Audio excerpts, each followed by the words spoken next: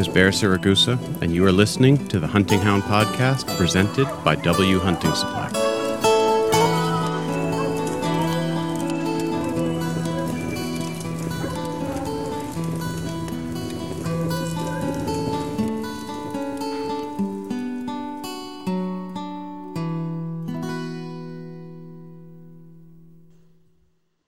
All right. So when does the training season start for you?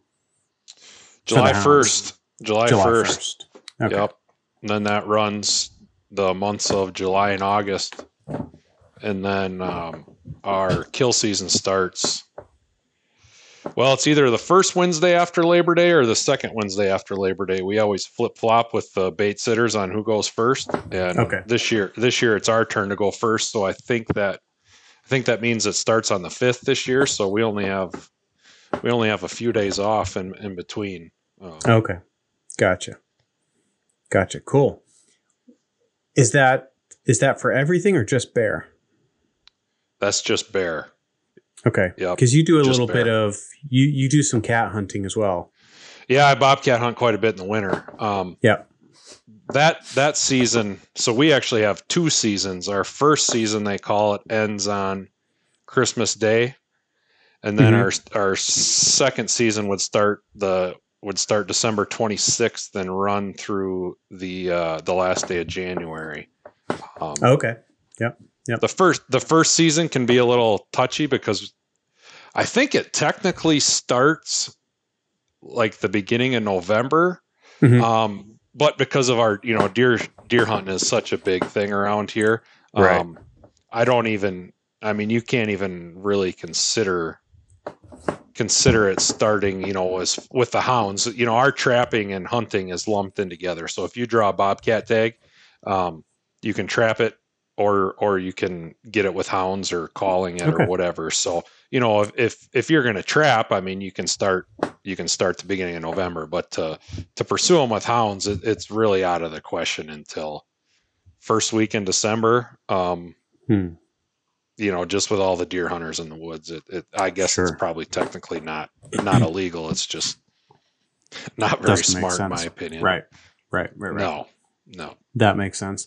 How do you pursue cats? Like, are you driving for tracks or are you free casting? What are you doing there?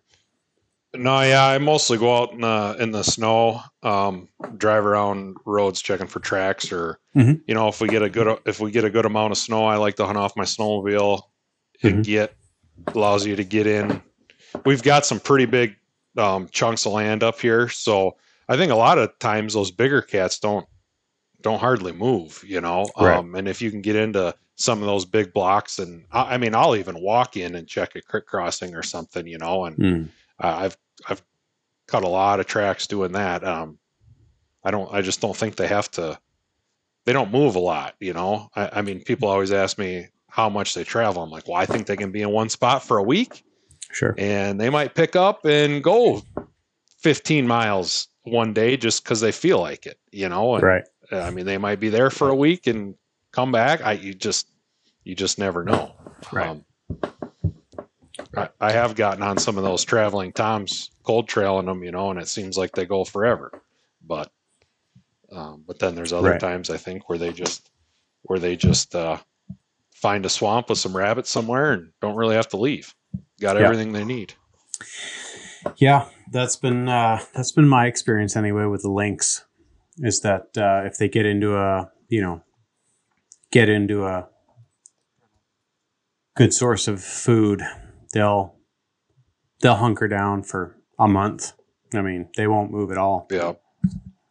Yep. So we had unfortunately had a family group of lynx hunker down right here around the house. I saw them a couple times and got on them with the dogs a couple times, but we're not allowed to harvest family groups for the first month of the lynx season. So after the month had gone by, we got one of the kittens. It was mostly grown at that point, but there's still a female and some half-grown or mostly grown kittens floating around, and they completely decimated our roe deer population.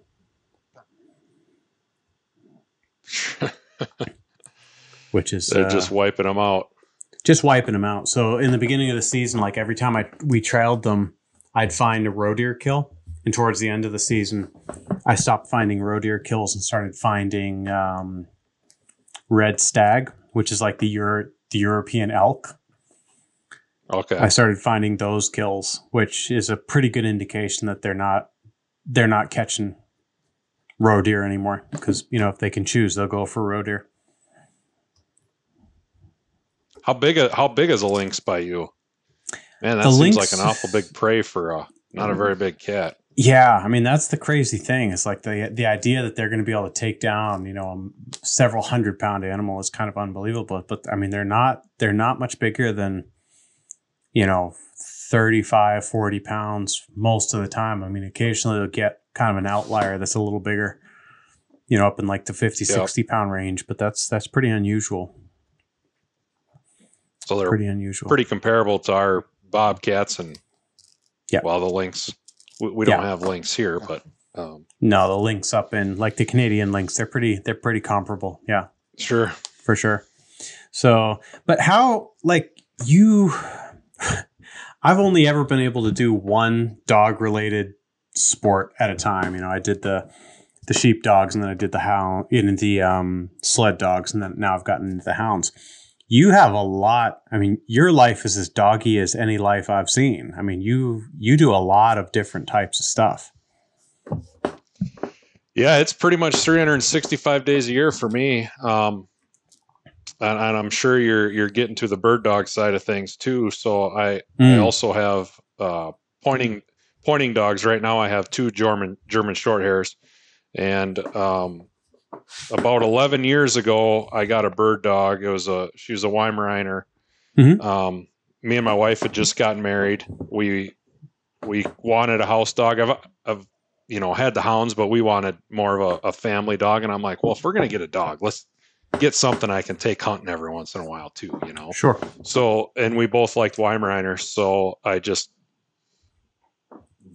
basically went on Facebook or whatever it was and happened to find a Weimaraner breeder that was close and signed up for one and ended up getting her. And like I said, we got her right after my wife and I got married. And, my intentions with getting that dog was just as I said, I have a house dog that I could take for a walk in the woods. I wasn't a big bird hunter at that time. I'd gone a little bit. My father-in-law and brother-in-law had bird dogs, but I didn't really know much about it. And I got her, and thankfully I've got some friends that are pretty big into bird dogs, and they kind of hooked me up with a professional trainer.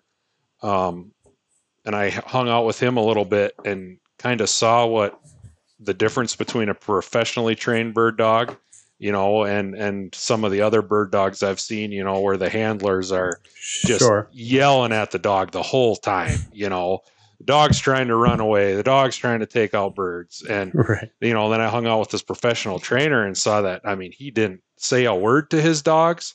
They just handled every situation, without a command. And I'm like, man, that's what I want right there. Right. So it kind of put me down that rabbit hole of training that first bird dog. She went from being a dog that I just wanted to take hunting every once in a while to me being, neck deep in the training. And I went a couple places with her, South Dakota. I made a trip out to Montana once and just kind of fell in love with it. And, but there was things about her I didn't like. She had a really soft personality, which doesn't really mesh with me that much. I mean, can kind of be a little bit too emotional at times, and if I would get on her a little too hard or something, she'd be like, we're done.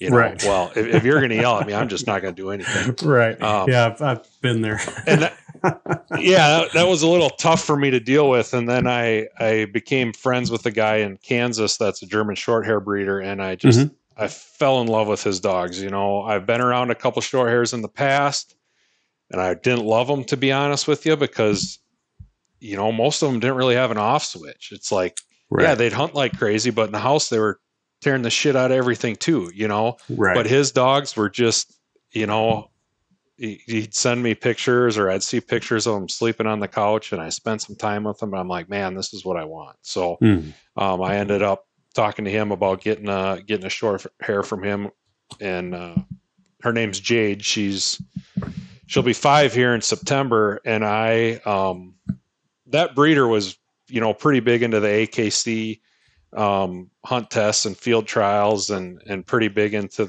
NAVHDA as well. And I became really good friends with him, and his requirement to get the full registration was to, you had to run him into a certain stage in NAVHDA. And I'm like, oh, well, I'll do that. I mean, it's good training anyways. Well, knowing my personality, I can't do anything half-assed. Like, I'm either going to go all in, or I'm not going to do it at all. So with her, I've run her in NAVHDA. She's a versatile champion now, which is as far as you can go. AKC, she's a master hunter advanced, and I actually started running her in some field trials and stuff here this last spring, which gave me the bug. We haven't won any, but she's placed second, third, fourth numerous times, and there was a couple times where I made handler errors where she would have won.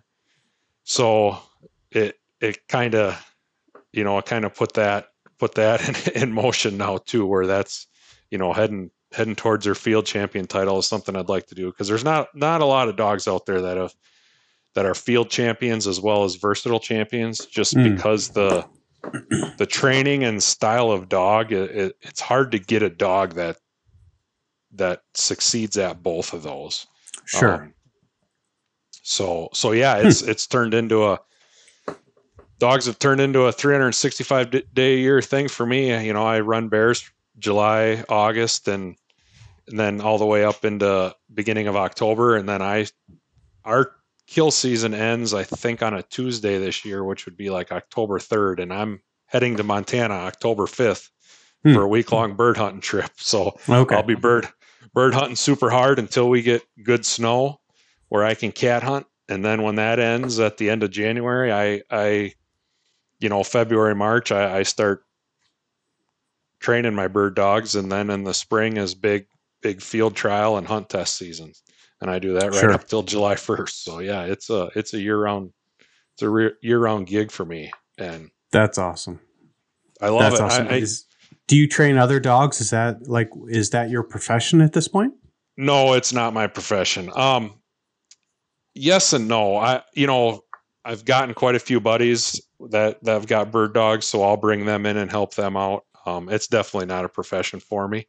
Mm-hmm. I've considered it a couple times, but man, if you want to make any money training bird dogs, you kind of either got to be all in or all out, Right. And the saying, if you love something, and then you turn it into a job, it becomes just that. It becomes work. So I'm not sure that's something, thankfully, I have a real job that does fairly well. So I don't need to do that. Part of me wants to, but another part of me is a little hesitant to jump in that deep as well. Sure. So, that makes sense. I did that with the sled dogs, where I turned a passion into a job, started doing some guiding and things like that. And, enjoyed it in the beginning, but it got old after a while. It started to feel like work and kind of took some of the joy away from it. For sure. But you were in hounds first before you got into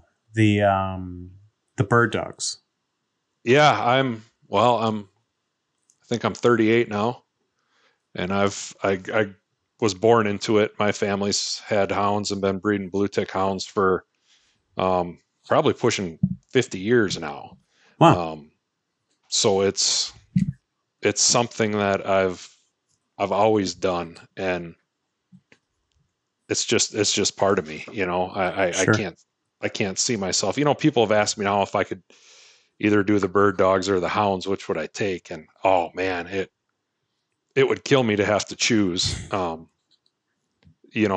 They're so different, but yet so much the same. And I really love the relationship I have with both of them, and kind of how they complement each other, and have really helped me, help me in both aspects. Just what I learned from one, using that towards the other. So, Sure.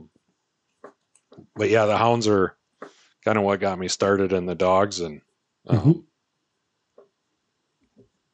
Oh, that's probably my cool. first love. Are you still running the family line of blue ticks? Yeah. Yep.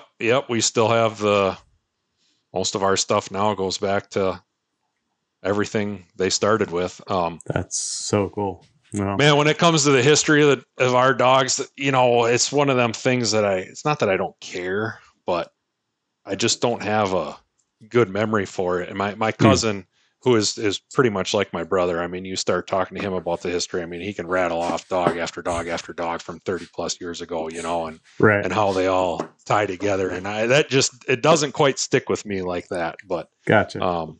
they started out with Smoky River bred dogs, Mm-hmm. um, and had a lot of success with them for a few years, and kind of, my cousin says they kind of hit a plateau where things weren't really getting better or whatever. So they looked for some outside blood to cross in, and they ended up crossing Sebastian, bred blue ticks out of the Upper Peninsula of Michigan.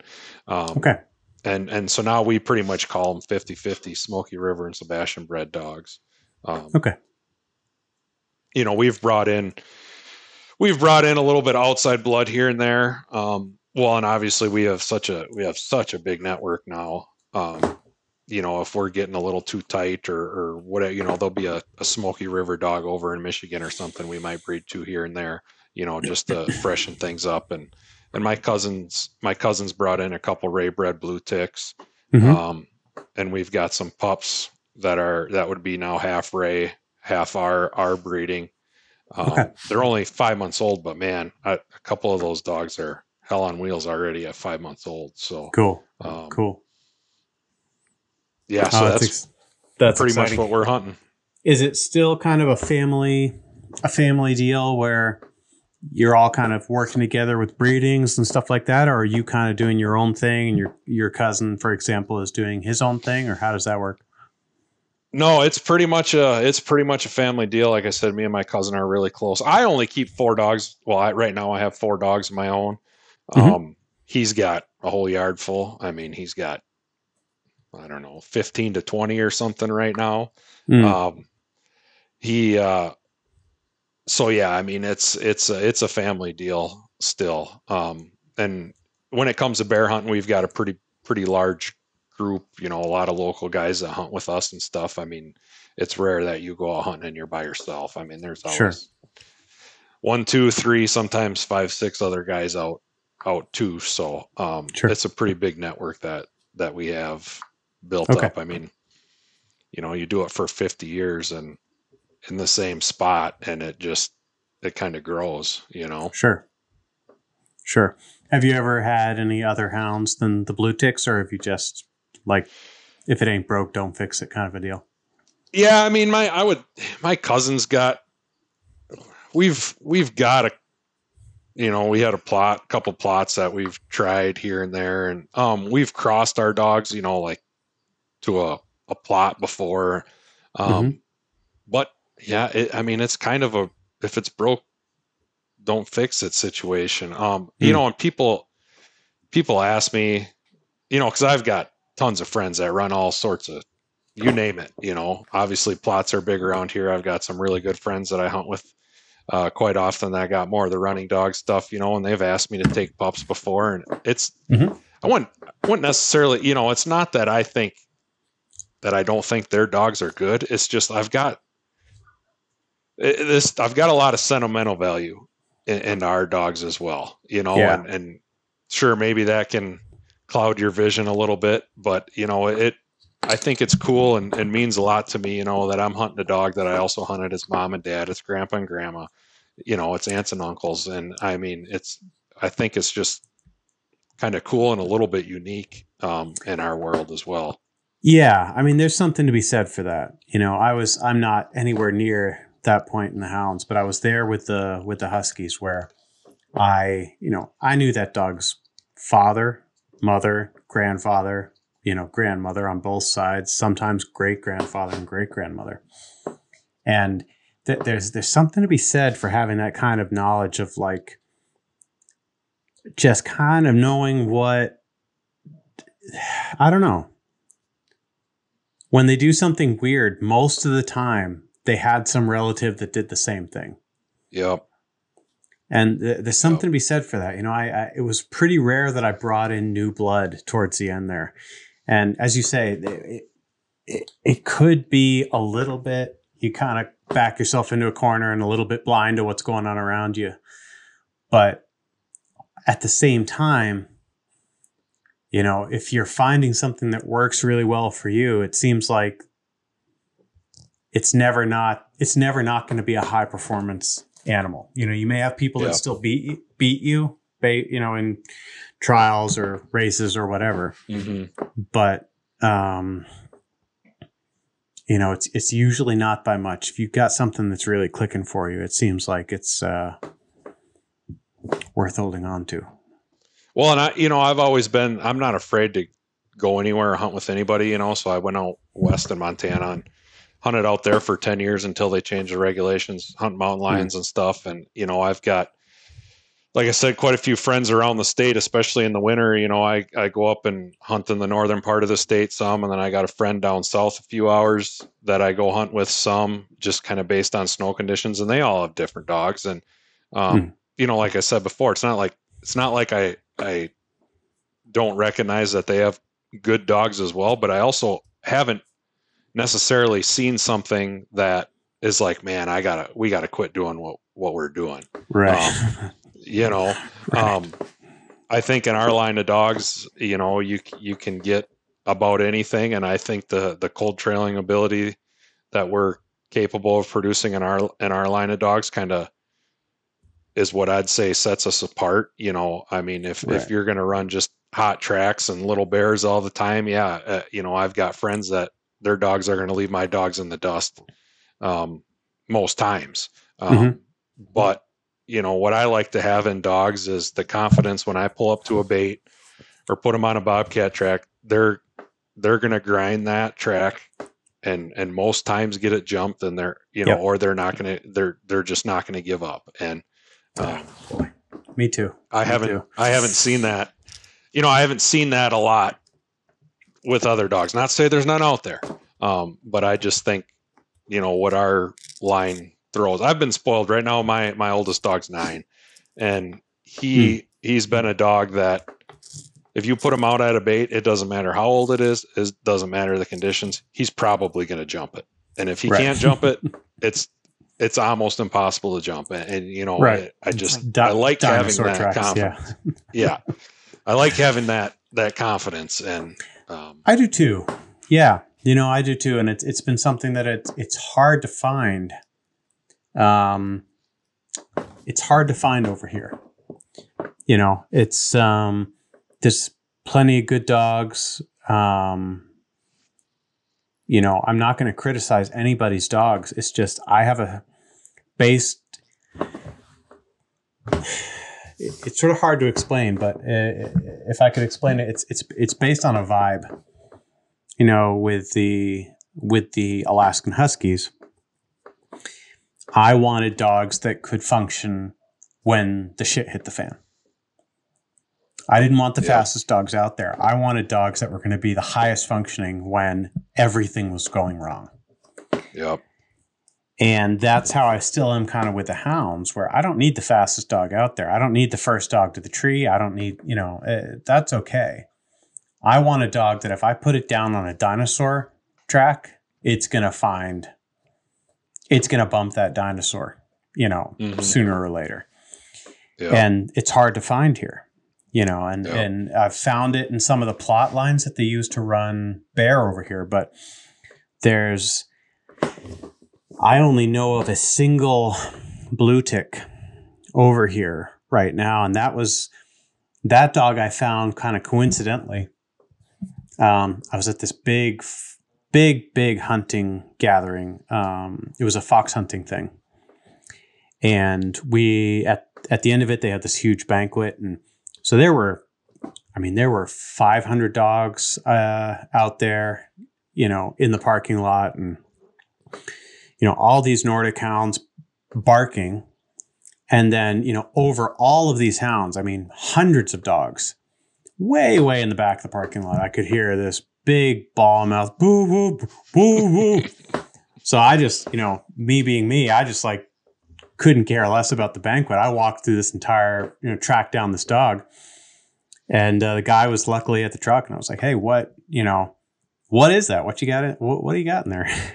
And he opened the door, and it was a blue tick, which is the first one I've actually seen over here, which is strange to me because they're, I know you've got a great line. I know Jared Moss is really happy with his guys. Jason Doobie had blue ticks for the longest time. It's like it seems like you'd be hard pressed to find a type of dog or a breed of dog that's functioning at a higher level. There's dogs, breeds that are functioning at this, at a high level, but you'd be hard pressed to find, if you took the best blue tick out there and the best plot out there and the best treeing walker out there, I don't think there'd be much of a difference. The difference in how they would be, but in terms of just overall quality, I don't think you would have a dog that would come out, on top because it was, plot or blue tick or anything like that. And it's odd to me that there's not more of them over here. There's quite a few, plots are getting a little bit more popular over here. And the treeing walkers are getting a little bit more popular over here. But the blue ticks have still not caught on, which I think is odd. Is it just a matter of because there isn't any, they're hard to get? Yeah, I think so. In 1993, there was a Swedish guy that was an avid bear hunter and wanted something better than was available in Scandinavia at the time. So he started importing plots from Steve Moore up in British Columbia, the Ursus plots. Mm-hmm. And those have been the sort of standard since then. Sure, because that's what's there. Right. It's what's there. And to be fair, they've functioned very, very well here. Yep.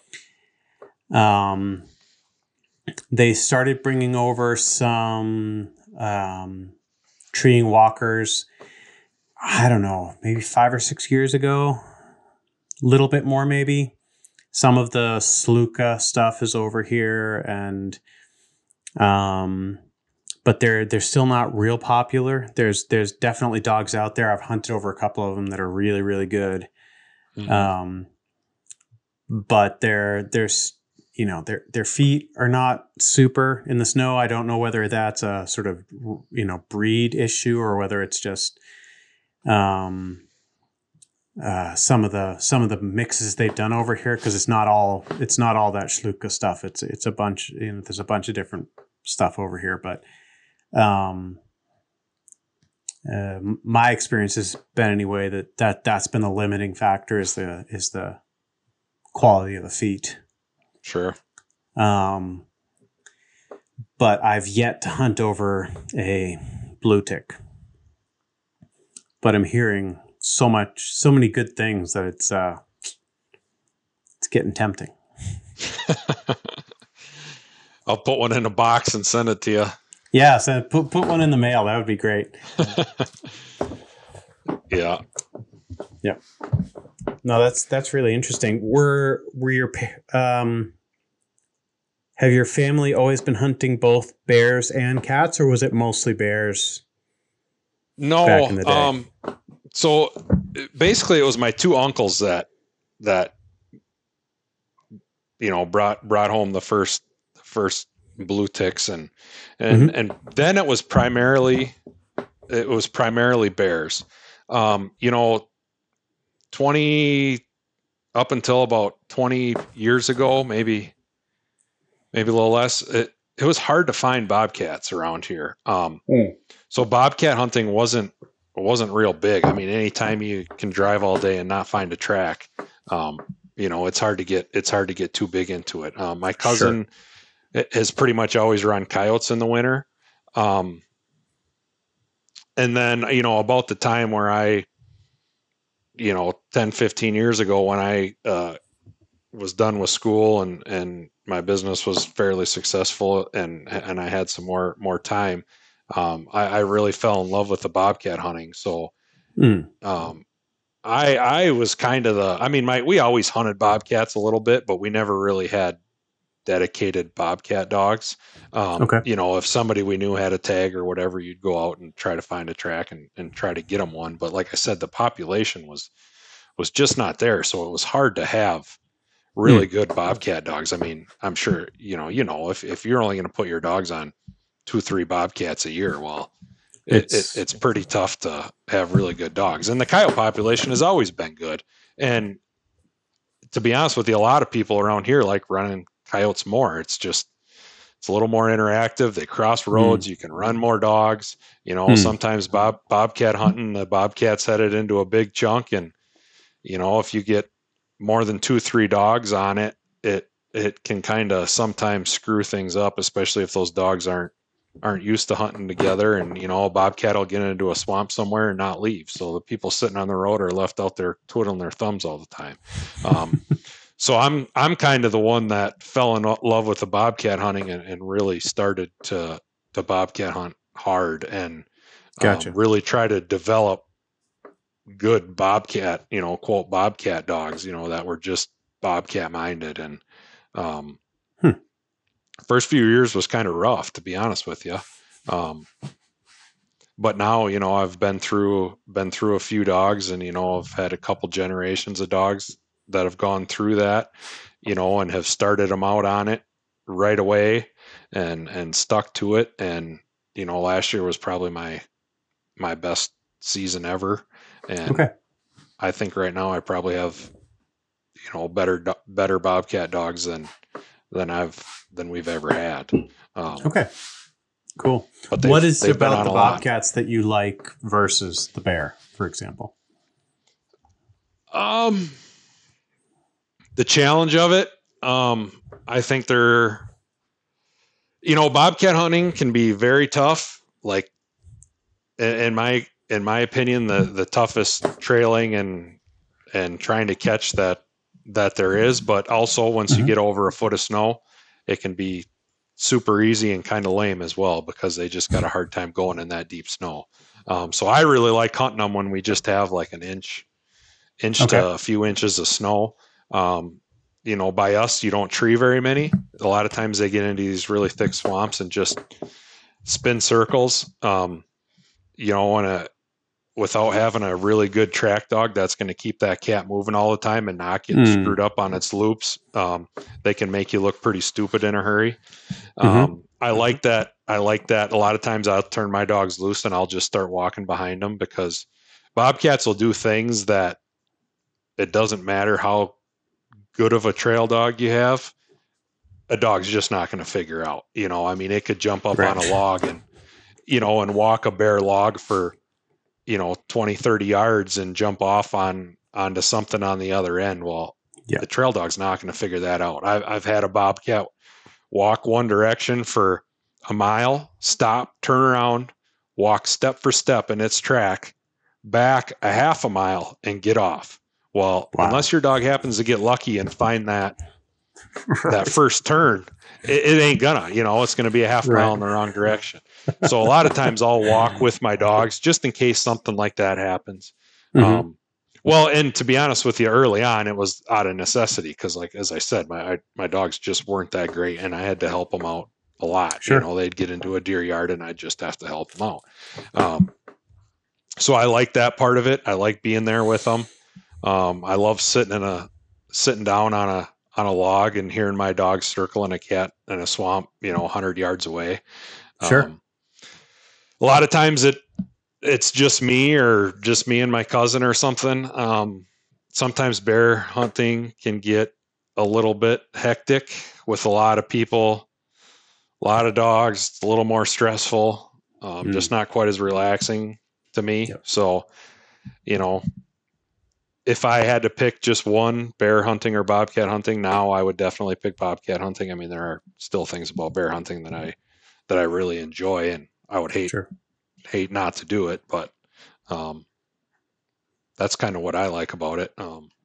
Gotcha. I like being in the woods and walking and being with my dogs. So yeah, I can completely relate to that. That's my attitude as well. There's something about being out there, just me and the hounds. We've only got the one hound deal here. It's not it's in certain areas you can drop more than one, as in two. But here where I hunt, it's actually a law that you can't run more than a single hound at a time. And there's just something about, being out there together with the hound, walking behind him, it keeps me moving, which is, probably good. And, in addition, it's just, a little bit more of a feeling of accomplishment. There's certainly a feeling of accomplishment, raising a hound that's able to get the job done on its own, but there's also, there's something to be said for getting in there and, mixing it up together with the hounds. Well, you learn so much about that animal when you're following it. I mean, there's been times where my dogs have screwed up or made a loss or whatever, and you think that cat's gone, and I sit there and thinking about it, and I'm like, you know what?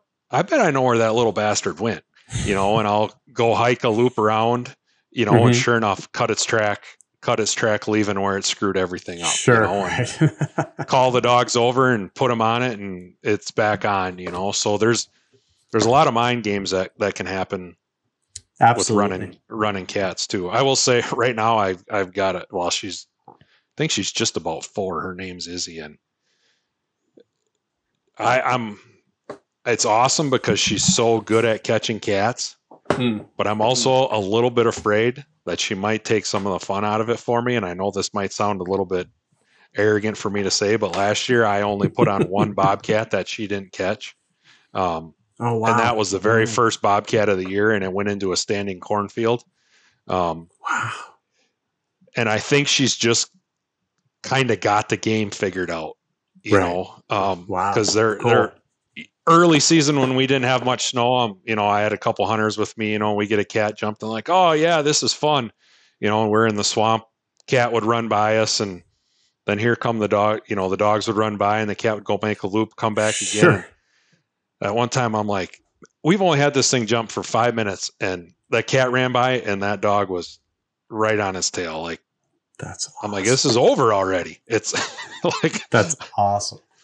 Yeah, it's cool, but it's also kind of fun to sit there and, and have a prolonged race that. So I she's a fun dog to hunt with, but,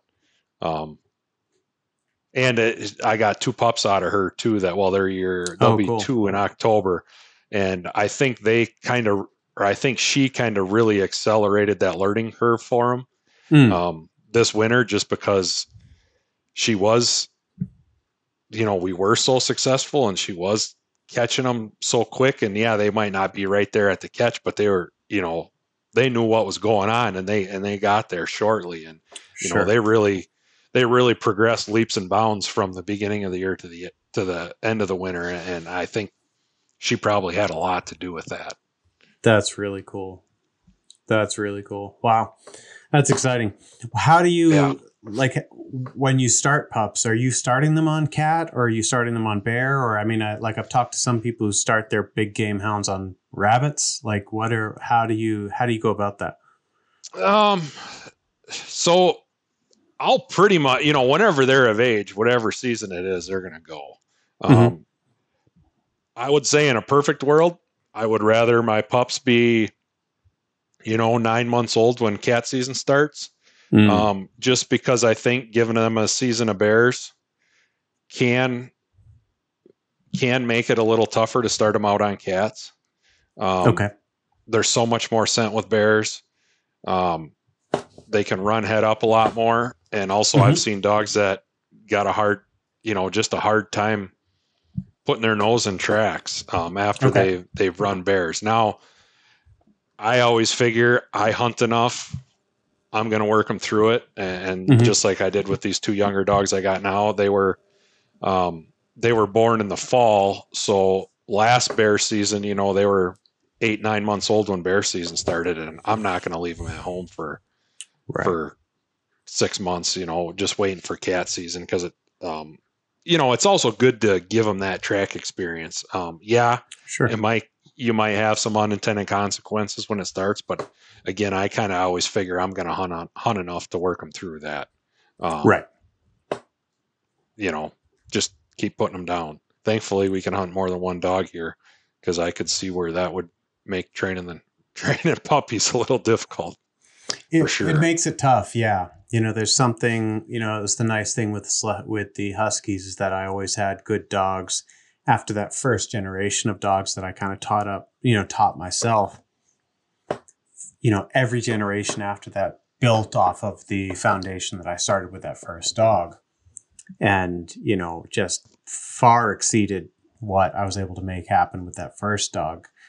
But, you could sort of see the continuity there, which kind of appealed to me. And, but with the hounds, it's like, I sometimes feel like I'm starting from scratch every time. And it's that's a little discouraging. I'm not going to lie, especially when you end up with some accidents and things that, set you back, and, suddenly you're set back, a year or 2. Yeah. And, have a couple mediocre seasons where you're just kind of trying to get the young dog or dogs bought in and functioning. And that's been really frustrating for me, in a situation where, with the sled dogs, I always had, my bench was really strong. I always went into it with the attitude that, a team is only as good as its bench. And, my from the peewees up until the minor leagues, I had some very good candidates the entire way. And, with the hounds, I've not had that. Yeah. I've had some very good candidates, but things have happened, injuries, bad experiences, whatever, where, or even, my own screw ups, that original hound that I got in the very beginning, he was so good in the beginning that I think I treated him a little bit too much like an adult. And also but at the same time, I was so careful with him that I built up this sort of ego monster by protecting him from some of the realities, I think, of, what he was actually going to meet out there. And when the reality kind of, met him in the face and he bumped into a bear while he was out running fox, that was the end of it for him. Like he couldn't handle it. I'd convinced him from he was a puppy until he was 2 years old that, he was indestructible, and suddenly he met something that just completely shook his ability, completely shook him. And he's been completely useless since. Yeah. And that set me back a solid year. And then I had, this plot that was doing really, really well, but got really kind of iffy with kids. And I had small kids at the time, and it just didn't, and, since then it's just been kind of, I've got a dog that when she's on, she's good, but she's inconsistent. If I'm honest, she's inconsistent. On her good days, she's as good as anything. And on her bad days, she's she's a liability, to be like, and it's, so it's something that I'm still chafing under a little bit, that sort of, single hound thing over here. I wish that wasn't the case. Oh, yeah, that's got to be difficult. I mean, but, on the other hand, I think when you're running a pack or whatever, and we've seen this time and time again. I mean, you can think you've got a hell of a good pack of dogs, and you lose one of them dogs, and it can go to hell in a handbasket, because, you don't realize sometimes how much a really good dog, it's almost like having a good quarterback on a football team. a good quarterback can mask a lot of your issues and kind of hold everything together. And it can be a lot the same with hounds. And that's one thing Totally agree. I've got this 9-year-old now, Remy. I mean, he's not fast, but he is just one of them dogs that always holds everything together. And I've kind of had to be careful a little bit, not to depend on him too much, right? To kind of let the dogs, let my other dogs figure it out a little bit on their own, but yet he can really help bolster their confidence as well. Right. I had a couple dogs here. A week ago, we were running a little bear and they got into a cornfield and it just blew up, which cornfields can be tricky sometimes, especially with inexperienced dogs. And I had a couple dogs that trailed out on something. And I think what happened is I think they bumped into a bigger, probably a pretty mean bear, and didn't really like what they found. And my one younger dog, I mean, he got the hell out of there in a hurry. And the other one was there, but she wasn't loving it. I walked in and a couple other dogs had made it there. And I walked in and they walked up to me like they had seen a ghost. Okay. And, in that situation, like I kind of wish my old dog Remy would have been there, or another dog that we have that isn't going to get bluffed like that, because I think he could have changed that whole dynamic completely. Sure. And probably gave those other dogs a little bit more confidence. So, it's really a catch-22. Thankfully, well, I shouldn't say thankfully, but my old dog, he's got DCM. He's got an enlarged heart. Oh yeah. So, I mean, he does really well in small spurts, and when it gets hot and humid, it's really hard on him. So like the last few days here has been miserable. It's been super hot and humid, and I haven't gone, but I'm going to go tomorrow, and it's the humidity and heat starting to break. And I think I'm just going to leave him at home. And kind of, once again, take him out of the equation. I've seen a lot of good progress out of these two younger dogs and my other dog Izzy, and, just see if they can go do it on their own. Yeah.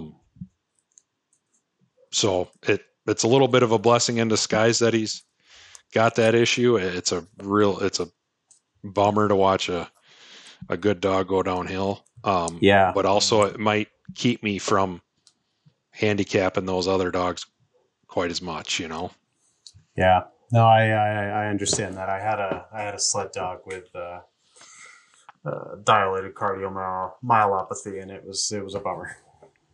Yeah, it was a bummer. Some days it's like, man, he's about back to the way he was, and then other days it's and I think it's been three. I think this will be the third bear season. So 2 years ago is when he got diagnosed with it. And if you would have told me now that he'd still be alive, I'd be doing somersaults. I'd be so happy. Right. Yeah, exactly.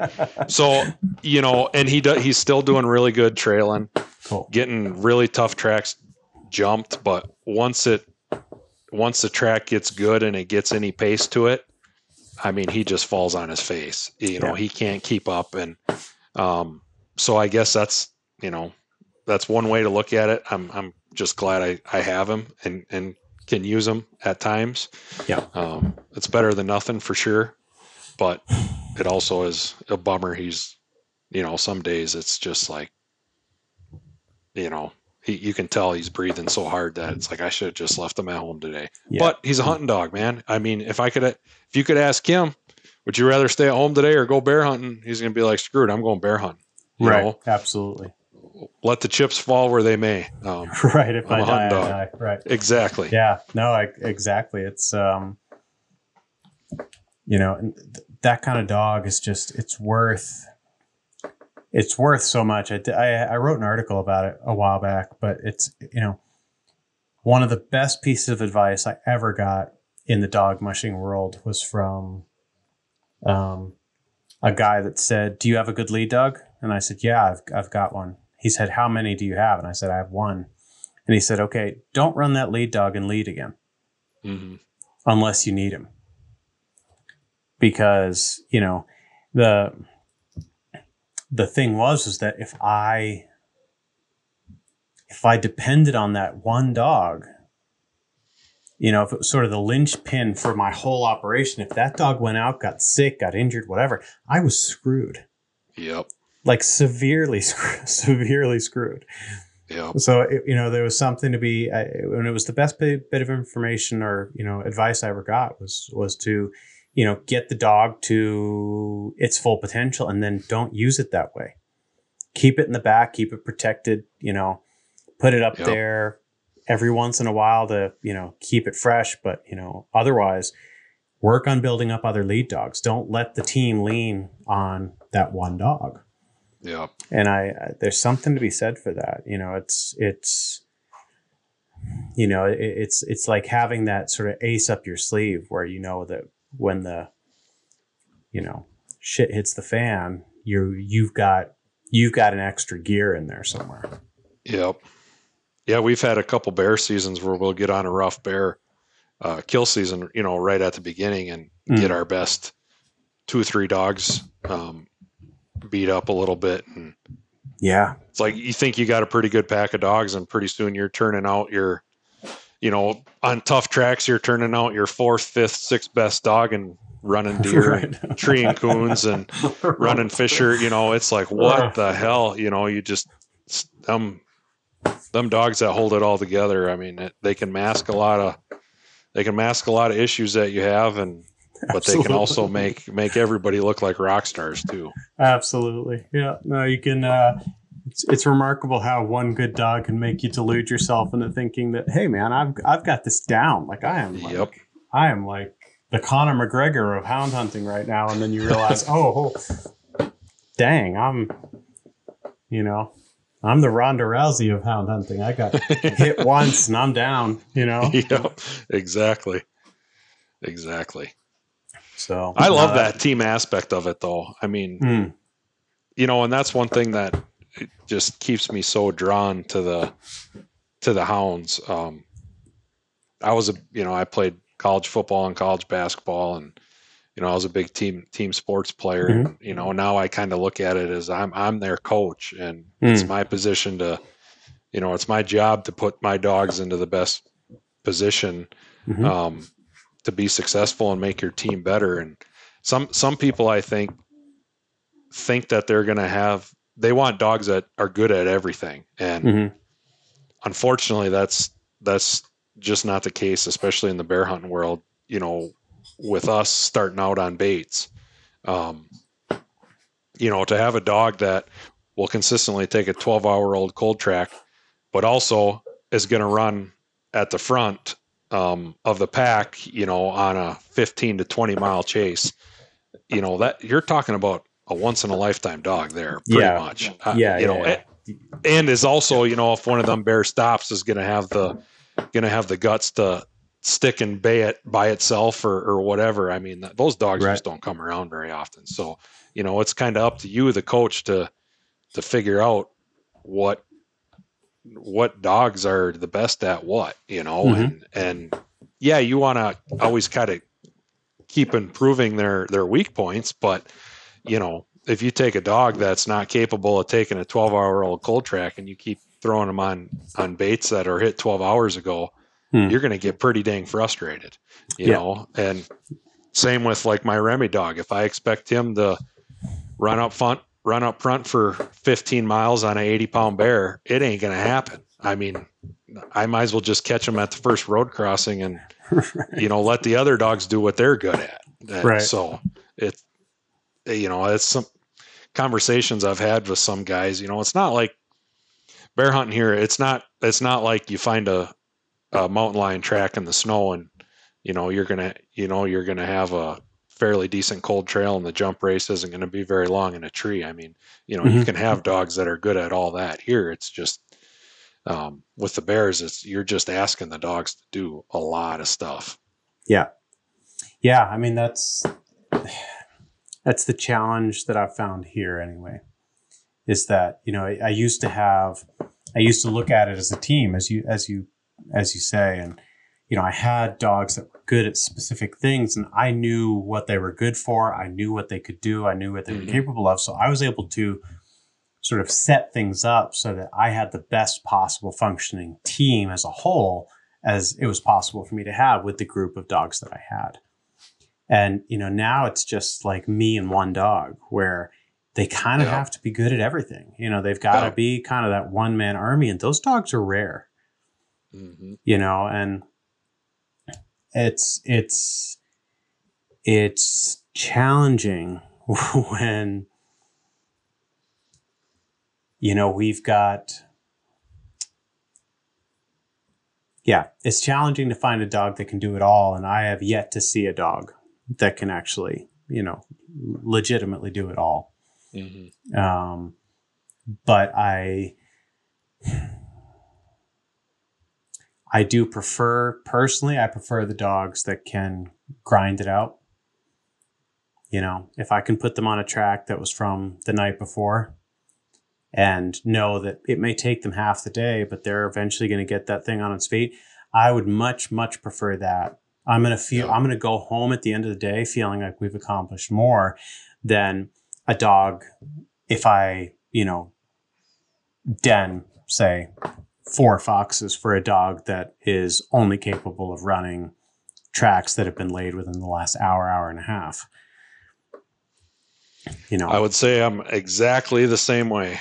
Exactly the same way. We have trail cameras on all our baits now, and sometimes it's nice to have, to turn out on that bear was there just an hour ago or whatever. You're going to get dogs out. You're going to get dogs exercised. But man, when I see a bait that was hit like just at dark the night before, I know it's going to be tough. It gets me excited. Now, granted, there's times when I got them out there. They've been doing a lot of clear cutting and stuff in our woods. And sometimes those bears will walk across those clear cuts, and the scent conditions are just horrible when they do that, and there's been times where my dogs are out in this clear cut and haven't moved or haven't barked in 20 minutes. And it's like, oh my God, should I just call them out?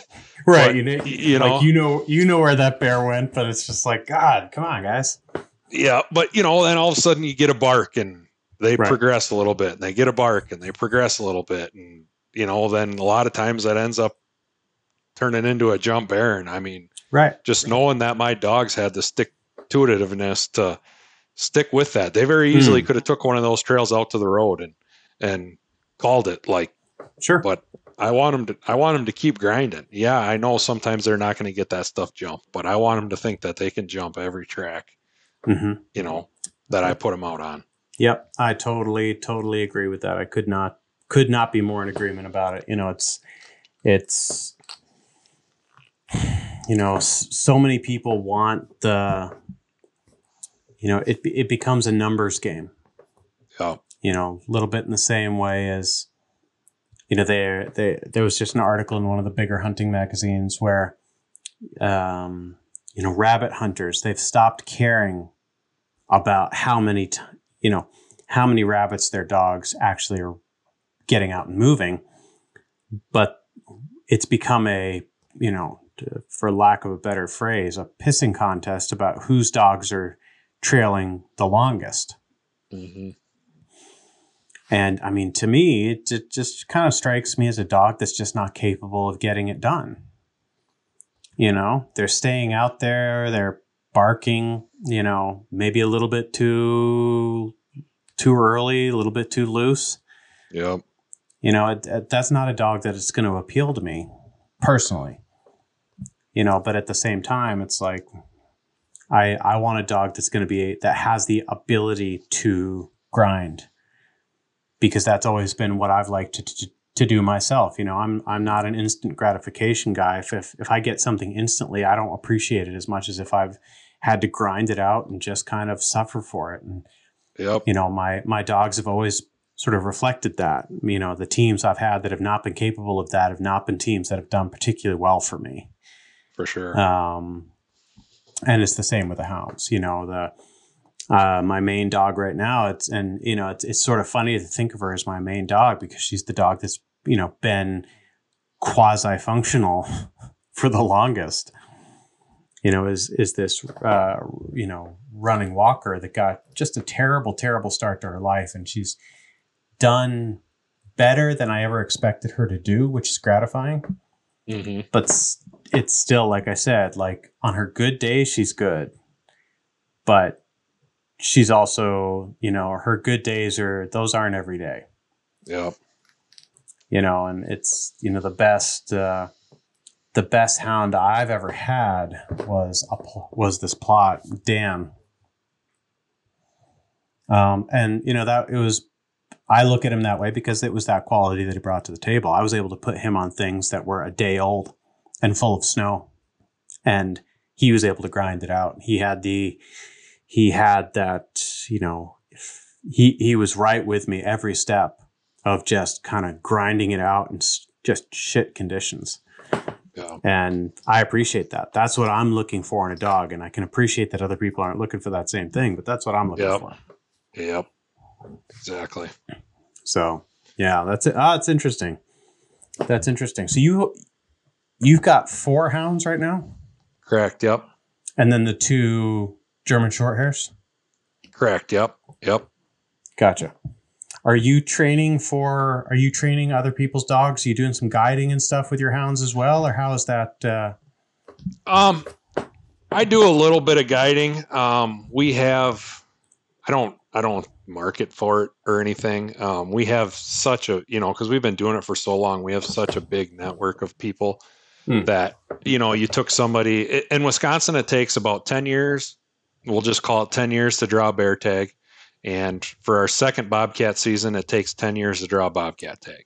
So, we've kind of developed such a big network of people where, you take a landowner 1 year, help him get a tag or help him get an animal. And now all of a sudden his cousin 5 years down the road draws a tag and, I know somebody that'll take you, and it kind of snowballs like that. So we don't, I wouldn't really say we guide, but we do take some people and I even have random people on Facebook, that'll send me messages or whatever. And if I don't have very many bobcat tags or bear tags or whatever, I'll definitely consider taking them. Sure. It's definitely not we don't make any money doing it. Not to say we don't charge people, but again, that's one of those things. If you're going to be a guide, you better be a guide.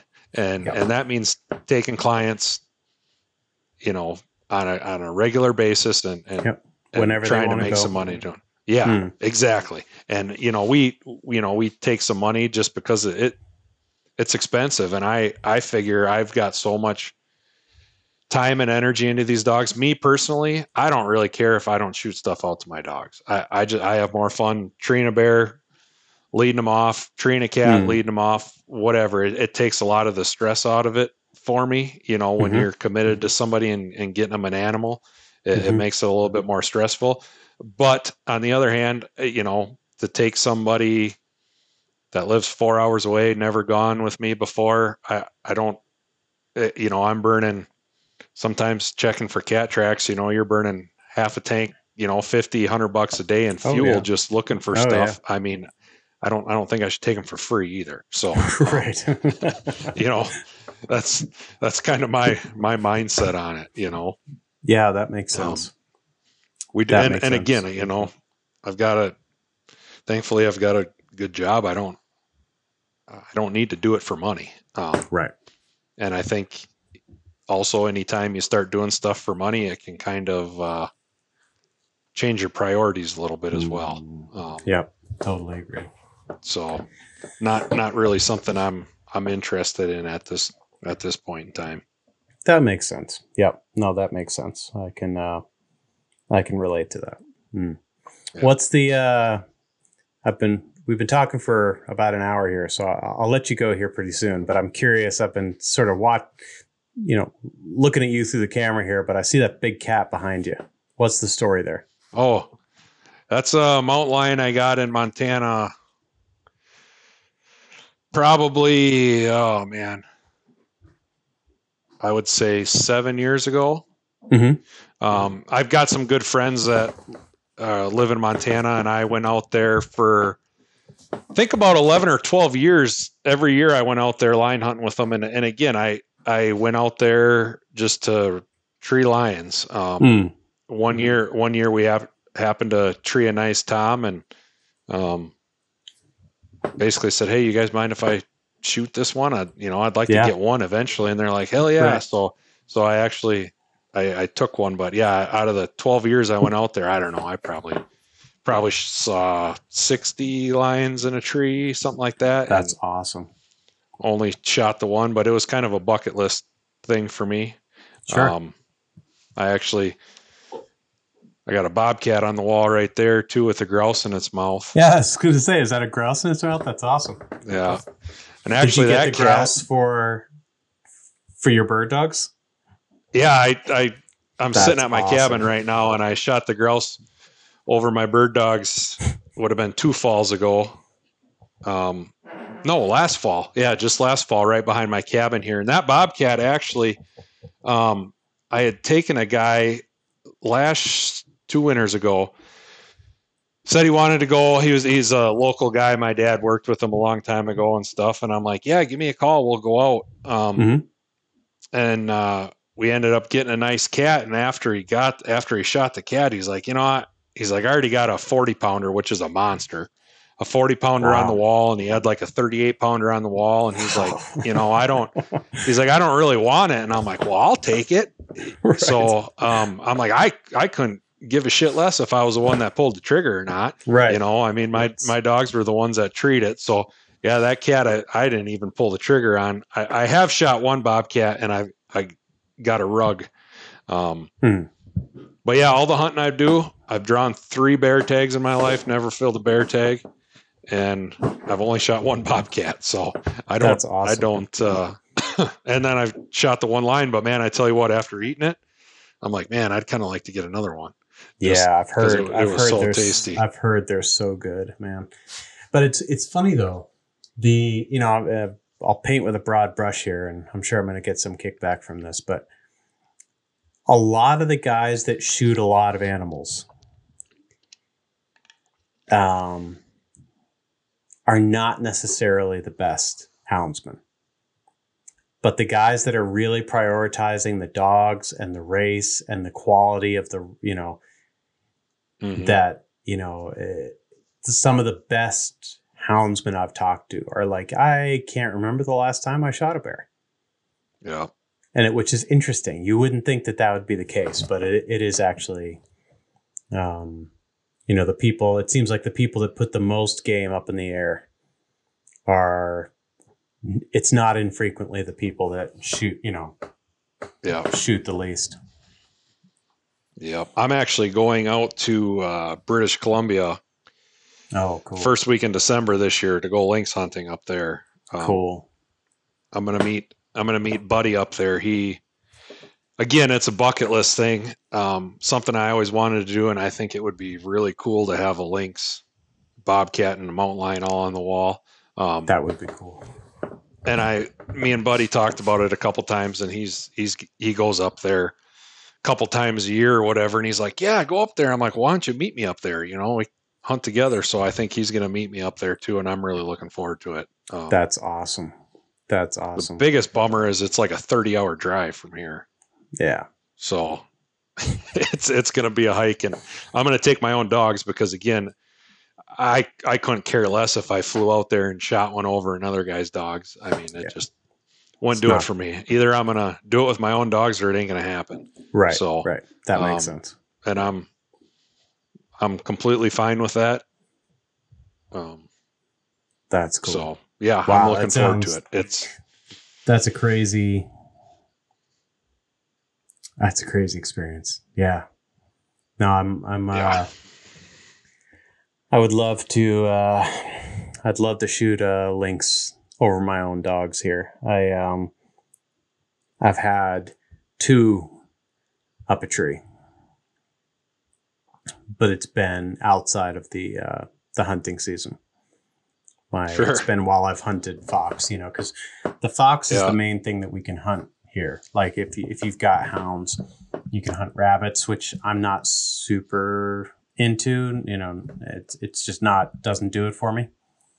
Sure. But if you want to hunt hounds and you want to hunt them every day for a long period of time, the season starts the 21st of August and doesn't end until the 1st of April. Sure. So, Yep. Our everyday kind of daily bread kind of, game is going to be fox. It's going to be red fox and badger. And haven't you said like your bear season will sometimes end in 1 or 2 days? Yeah. Oh, yeah. No, like See, the bear season started here on the 21st as well over in Sweden. They don't even have a bear season in Norway. Over in Sweden, it started 2 days ago, and they have, it's quotas. So, every county has its own quota of bear. And there's a couple of counties that still have a bunch of bears. But there are counties that, it was over within the first 5 hours. Yeah, that wouldn't do it for me either. I mean, I'm not going to have dogs to just keep them tied up at home for 364 days a year. I Right. mean, it just, yeah, exactly. So, I could go, a lot of people, what they'll do is they'll hunt bear and then they'll go one of the easily accessible, game species, especially in Sweden, not so much in Norway, but in Sweden, is wild boar.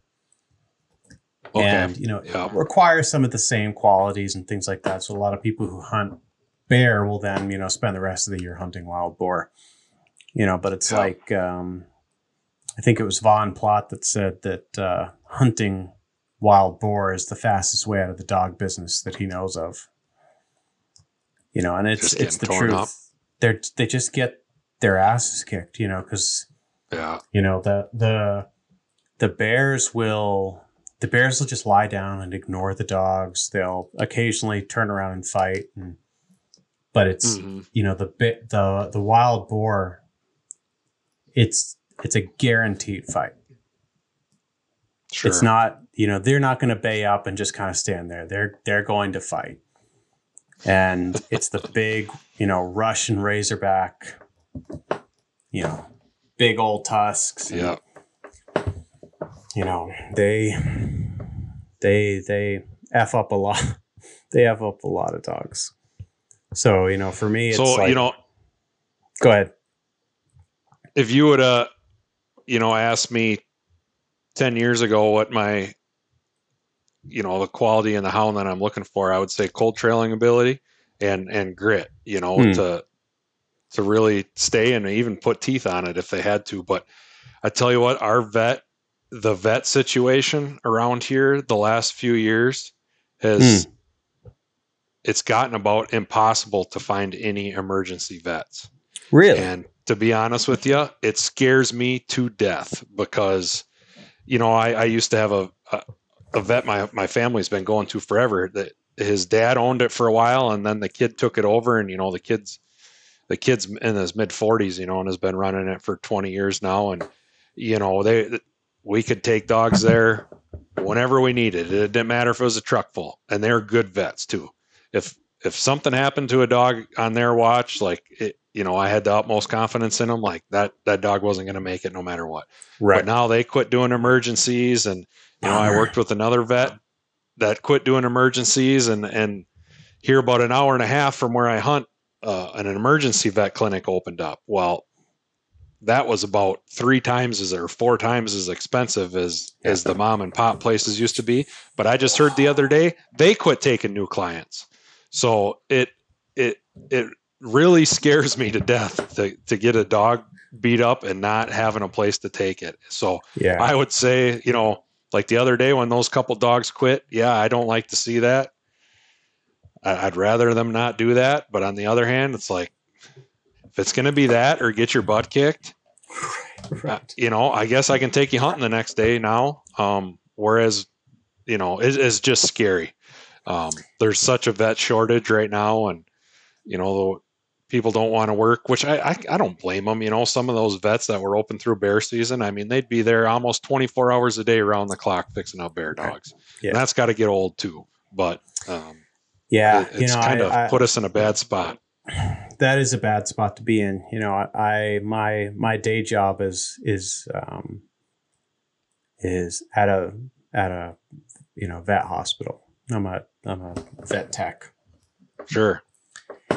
And we're struggling with the same thing. You know, my hospital that I work at, they still look at it. They've got kind of an old school view of it all, that they became vets and they embrace the lifestyle, which, you know, means that they're called out in the middle of the night. It means that they are, you know, they knew what they were getting into when they became veterinarians and didn't expect anything different. Yep. Whereas the new generation of vets, they want their vacation, they want their nights, you know, uninterrupted. And I can understand that on some level. I can understand it. But at the same time, it's like, you know, the character of the profession has changed completely in the last 20 years. Yep. And it's scary because you've got vets that are like, well, I'm feeling a little bit under the weather. I don't care if you have an animal that is about to die. That's not my problem. And that's a dangerous attitude to take because, you know, like in my opinion, it is your problem. Like you said, you wanted to become a veterinarian. Yeah. It's what you signed up for. You know, it's like you don't become a Marine and decide to be you're not a pacifist and decide to become a Marine. You know, you signed up for something. Yeah. Put your money where your mouth is and get it done.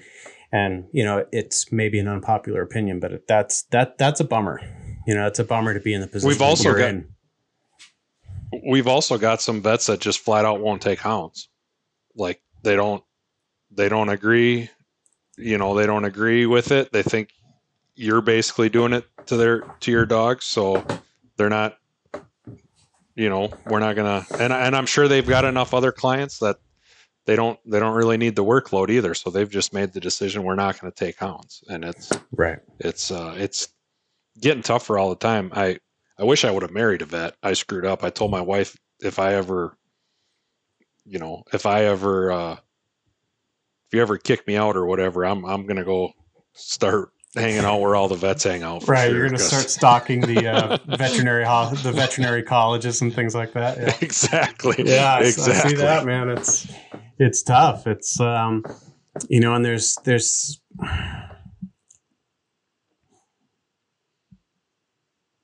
I'm kind of on the fence about it, you know, because I've done quite a few of these podcasts and I've heard, you know, I've talked to guys that have been like, you know, if that dog is not there until the bitter end, it's not good enough for me.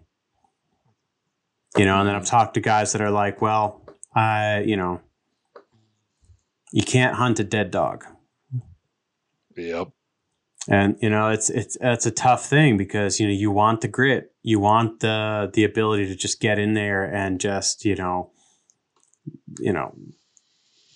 lay it all on the line. But at the same time, it's like, you know, those suicidal, you know, balls to the wall, throw it all, you know, go for the nose kind of dogs are just, you're not going to have them for that long. You know, it's that dog is not going to last. Me only keeping 4 dogs of my own. I mean, I'm one bear away from not having anything to hunt too, you know, right. if they're going to mix it up too much. So, yeah, man. Yeah. My philosophy, my cousin's philosophy is still pretty much, they better not quit, but he's got 15 or 20 of them. So he always figures if he can't take one, he'll just take a different one. But my right. philosophy on that is, like I said, I don't want him to quit, but man, more and more is the tougher it is to find vets. It's like, well, I guess at least I don't have to worry about putting a dog down just because I can't find a place for them, or have them bleed out in my back seat because I can't find a vet that'll take them. So right. Yeah. I mean, I get that. And, it's when your main game species are species that have the potential to really destroy your team, your pack, that's something you got to take into consideration. It's one of those things that I'm lucky I don't have to take that into consideration even really at all. It's like, well, and honestly, that's kind of been one things that have drawn me to bobcats a little bit more too. I mean, yeah, my dogs might get scratched up a little bit by a bobcat, and I might have to put them on medication. But I haven't had a bobcat knock out a dog for 6 months. So right, exactly. It's not. I'd have a little bit of a hard time feeling bad for you if you said, "Yeah, bobcat just totally destroyed my pack." I'd be like, I don't know. I don't know if he feels too bad for you. Maybe it's time to start looking for new dogs. But it's true. It's like the foxes too. I had a dog that got bitten in the nose by a fox, and it blew his mind. Yeah. That dog has no business being out there. If that's all it takes, you're done. Like you're done. You're done here anyway. I have nothing more to say. But a dog that's not willing to these two young dogs. Yeah, go ahead. These two young dogs, I had the first bobcat I introduced them to last winter, and it was my own damn fault. We had it. My two older dogs had it caught, and my dad had actually brought those two younger dogs in, and they kind of came up by me, and they're like, "Oh, what's that?" And they just kind of mopily walked up to that cat, and at different times, and that cat jumped on their head, and I mean, shredded both of them. Oh, no. And they were done. Like, they're like, "Fuck this. I'm going back to the truck." But I called them back to me and got them pet up. And then they actually saw my two older dogs get it a couple times. Mm-hmm. And then that got them little, I was able to bring them back from that. But yeah, at first they were like, "Man, that thing hurts. I am not going anywhere near one of them again." But screw that. That was my own fault. I should have known that was a possibility and got them engaged in the cat before they just thought they were going to walk up to it and smell its butt. It was your wife's cat, right? Yeah, exactly. Exactly. But yeah, I felt bad. I felt bad for them. They had blood pouring out of their ears, and man, they wore that cat as a hat for probably 20 seconds. Like, oh man, that thing hurts. Oh, that's terrible. Yeah, no, sometimes whether you want it to or not, that's sort of the nature of what we do, right? It's like whether you want it to or not, the shit is just going to completely hit the fan in ways that you could not possibly imagine. It's like, I cannot believe that just happened. Yeah, I'm like, I can't do that again. I got to start leashing them up or something and getting them engaged first so they don't just go up there and get waylaid, because it took me a couple cats to bring them back from that. But hopefully it also gave them a little respect for them too. Well, there's something to be said for that, right? It's like there's something to be said for, they walk away maybe a little bit wiser. It's but I could see a situation where it could ruin a dog too. Absolutely. A really soft dog. You might have a hard time coming back from it, but. Oh yeah, absolutely. I've seen dogs that would never have come back from that. I've had dogs that would never come back from that. Yeah. Yeah. So. Yep. No, it's a tough one, but yeah. Well, cool. When are you headed to BC with Buddy? I think our hunt starts on December 3rd, I want to say. So I'm actually going to leave. I'm actually going to leave a day or two after Thanksgiving. I got a couple mountain passes I got to drive through on the way there. And I told my wife, like, I don't want a bad snowstorm to make me lose a day of hunting. If I get out there a day or two early, fine. But so, yeah, and I think Jason is actually going to try to go up there too, which.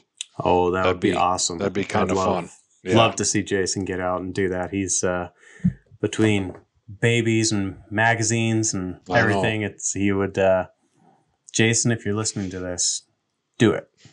Yeah, do it. I hope he can. I think it'd be a lot of fun Well, in that case, Meet I'm the sure both he's of them going out to there. do. I'm sure they'll both do a podcast with you about that whole trip. But in the event that they don't, let's connect again afterward. I want to hear about how it went. For sure.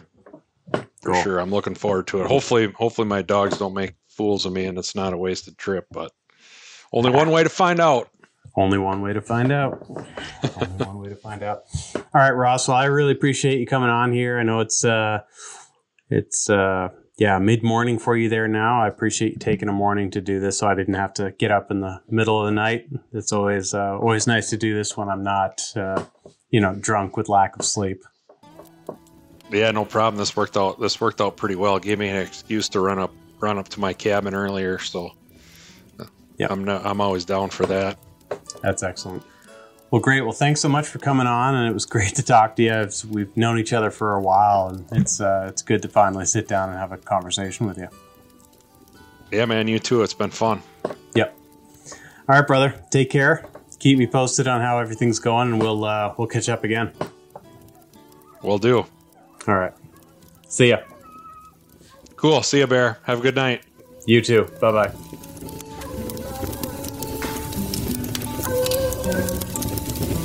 Man, I love that sound.